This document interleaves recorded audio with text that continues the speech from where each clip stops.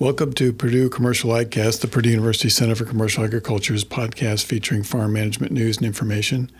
I'm your host, James Minert, Director of the Purdue Center for Commercial Agriculture, and I'm going to review the results from the January Purdue University CME Group Ag Economy Barometer survey of farmers from across the nation.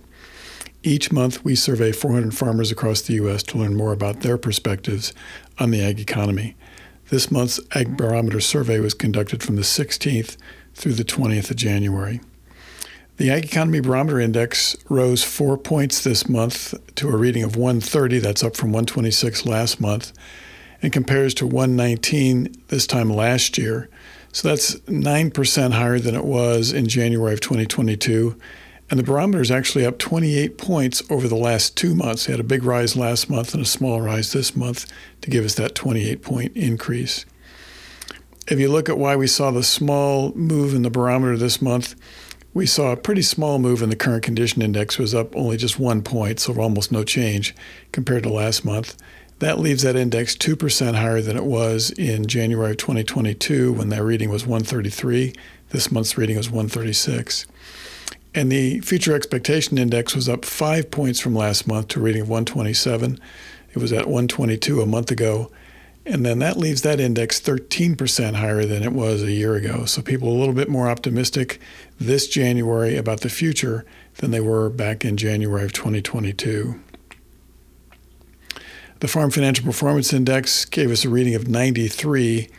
That's down from 109 last month. That's 16-point decline. It's maybe a little bit misleading because really what was taking place there was producers were shifting their comparison from 22 calendar year to 21 calendar year. To this month, they were being asked about the 23, looking at the 2023, comparing it to 2022. And of course, 2022 was a very strong income year. So what people are really telling us is that they expect to see weaker incomes, a weaker financial performance in 23 than what they saw in 22. And actually, if you look at the index numbers, we asked this question kind of in the background in December to get an idea as to how much change there might be just attributable to the change in the comparison. And this month's reading was actually pretty close to what we picked up on that question. I think it was maybe two points stronger than what we picked up a month ago. So the bulk of the change there is really associated with the change in the comparison. One of the questions we've been asking in January, going back to 2020, is do you expect to have a larger farm operating loan, a loan of the same size, or a loan that's going to be smaller? In this month's survey in January of 23, just a little over 1 out of 5, 22% of the farms in the survey said they expect to have a larger operating loan in 2023 than they had in 2022. 80% of the farmers who said that they expect to have a higher operating loan said it was attributable to the fact that input costs are higher. And then I think the other point in this is really kind of interesting. Just 5% of them who say they expect to have a larger operating loan this year say it's because they're carrying over unpaid operating debt.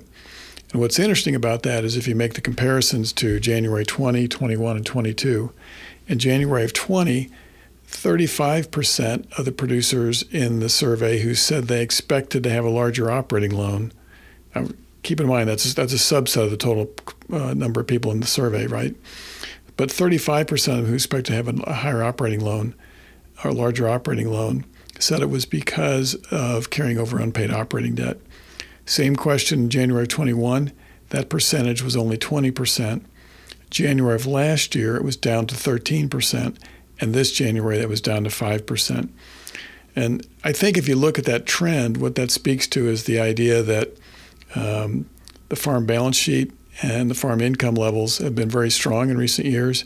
And so even though there's an expectation for softer or weaker incomes in 23 versus 22, the farm sector by and large is entering this period with a pretty strong balance sheet and a pretty strong financial condition in general.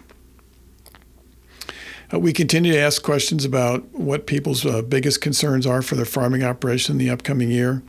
Again, no surprise, higher input cost continues to be the number one choice. Number two choice the last couple of months, though, has been rising interest rates. And this month that was chosen by 22%. That compares to 42% who chose higher input cost. Lower crop and livestock prices was chosen by 16%. That percentage has been rising in recent months. If you go back to the fall, September, for example, only 8% of the people in the survey chose that as one of their top concerns. 16% this month, so we've doubled since September with respect to worrying about lower crop and livestock prices. And then the other interesting thing is the availability of inputs continues to have a number of people choosing it, but this month that was down to 10% of the survey. And that number had been as high as 15% back in July. In September, I think it was 14%. And it's kind of been drifting a little bit lower since then. So we're seeing a little less concern about availability of inputs, a little more concern about lower crop and or livestock prices, and a little more concern about rising interest rates going forward. The Farm Capital Investment Index rose 2 points this month to a reading of 42. That's up from 40 last month. That's 11 points higher than it was back in November, but still leaves that index just a little bit lower than it was in January of 22. In January of 22, that index was at 45, so we're about 7% lower than we were this time last year.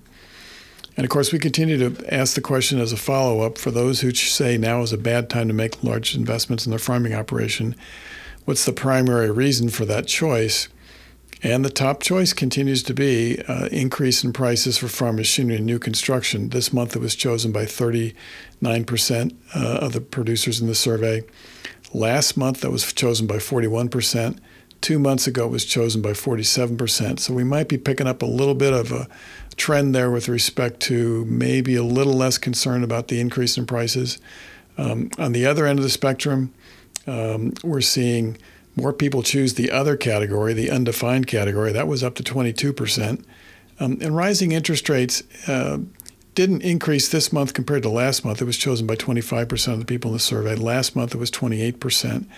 But if you compare that to, for example, last summer, in July, only 14% chose rising interest rates. In August, it was chosen by 18%. So again, I think you can kind of pick up a little bit of a trend there with respect to more people having concerns about rising interest rates and the impact that might have on their operations. The short-term farmland value expectation index fell 4 points to a reading of 120. That's down from 124 last month and compares to 142 a year ago. So the short-term index on a year-to-year basis is down about 15%. The long-term index is actually up 2 points compared to last month. And that leaves it down just, I think, 2% compared to a year ago. So the long-term index came in at 142, up from 140 last month. And if you go back to last year, at this time, it was sitting at about 145. So if you look at both of those indices, I think you have to characterize it, since the index values are above 100, you have to characterize it as people still being optimistic about future growth in farmland values, more so in the long term, which is not surprising, less so in the short term. But there has been this shift in expectations, and the easiest way to look at that is to look at the raw answers to that farmland price expectation question when we ask people to look 12 months ahead. Last January, only 6% of the producers in the survey said they expected to see lower farmland prices in the upcoming 12 months. This month's survey was 14%. So there's definitely been a shift in attitudes there. Not enough to pull the index below 100, but it's definitely a little different composition than what we saw this time last year. And to reinforce that, last year at this time, 48% of the people in the survey said they expected to see higher farmland prices in the upcoming year. This month, that was down to 34%. So you're seeing a shift, in some cases, from people maybe going from higher farmland prices to lower farmland prices, but the bigger numerical shift is really people shifting away from higher farmland prices to farmland prices remaining the same. We continue to ask people who say they expect to see higher farmland values in the upcoming 5 years, what's the main reason you expect to see farmland values rise? And we're seeing a little bit of a shift here as well. The percentage of people choosing non-farm investor demand seems to be picking up. This month, it was chosen by 63% of those who say they expect to see farmland values rise over the next 5 years. That compares to last month when it was chosen by 54%. And if you go back to October, non-farm investors was only chosen by 47% of the people in the survey. The other shift that's taken place is it seems like fewer people are choosing inflation as a primary reason. In October, I think a little over 1/3, 35% of the people in the survey said that inflation was the number one reason why they expect to see farmland values rise over the next 5 years. That percentage, I think, was down to roughly 23% this month. Not a big change compared to last month. Last month was 24%, but certainly a shift from where we were in October when it was at 35%, maybe a tiny shift compared to November when it was at 26%. We continue to ask questions, and there continues to be a lot of interest about carbon contracting to sequester carbon in agriculture, specifically, I guess, row crop agriculture. And we've asked questions about carbon contracts a number of times now. The two most recent times were this month, January 23, and again in August of 22. And both of those months, the responses were fairly similar. About 9% of producers in those 2 months reported having discussions with companies about signing a carbon contract. The first few times we asked this question was in the first quarter of 2021. There's been a little bit of a shift there. That quarter, I think about 7% of producers reported having discussions. So not a huge difference there. I mean, from a statistical perspective, really probably no change at all. Maybe just a little bit of a drift towards more people having some discussions. But I think importantly, across all these surveys, 1% or less of the producers in the surveys report having actually signed a carbon contract. So there's definitely some interest among producers in terms of learning more about carbon contracts, what the details are, but very few people have actually signed one. And, in some of the other surveys we've done, we've asked specifically about rates, and producers are overwhelmingly telling us that the rates are not high enough.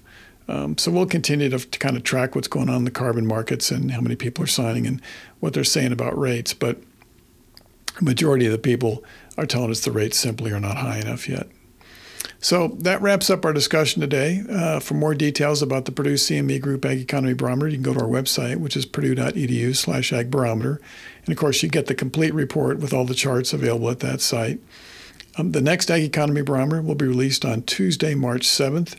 And I'm going to wrap it up there and just say I encourage you to share the podcast with your friends and colleagues. So on behalf of the Purdue University Center for Commercial Agriculture, I'm James Mintert. Thanks for listening.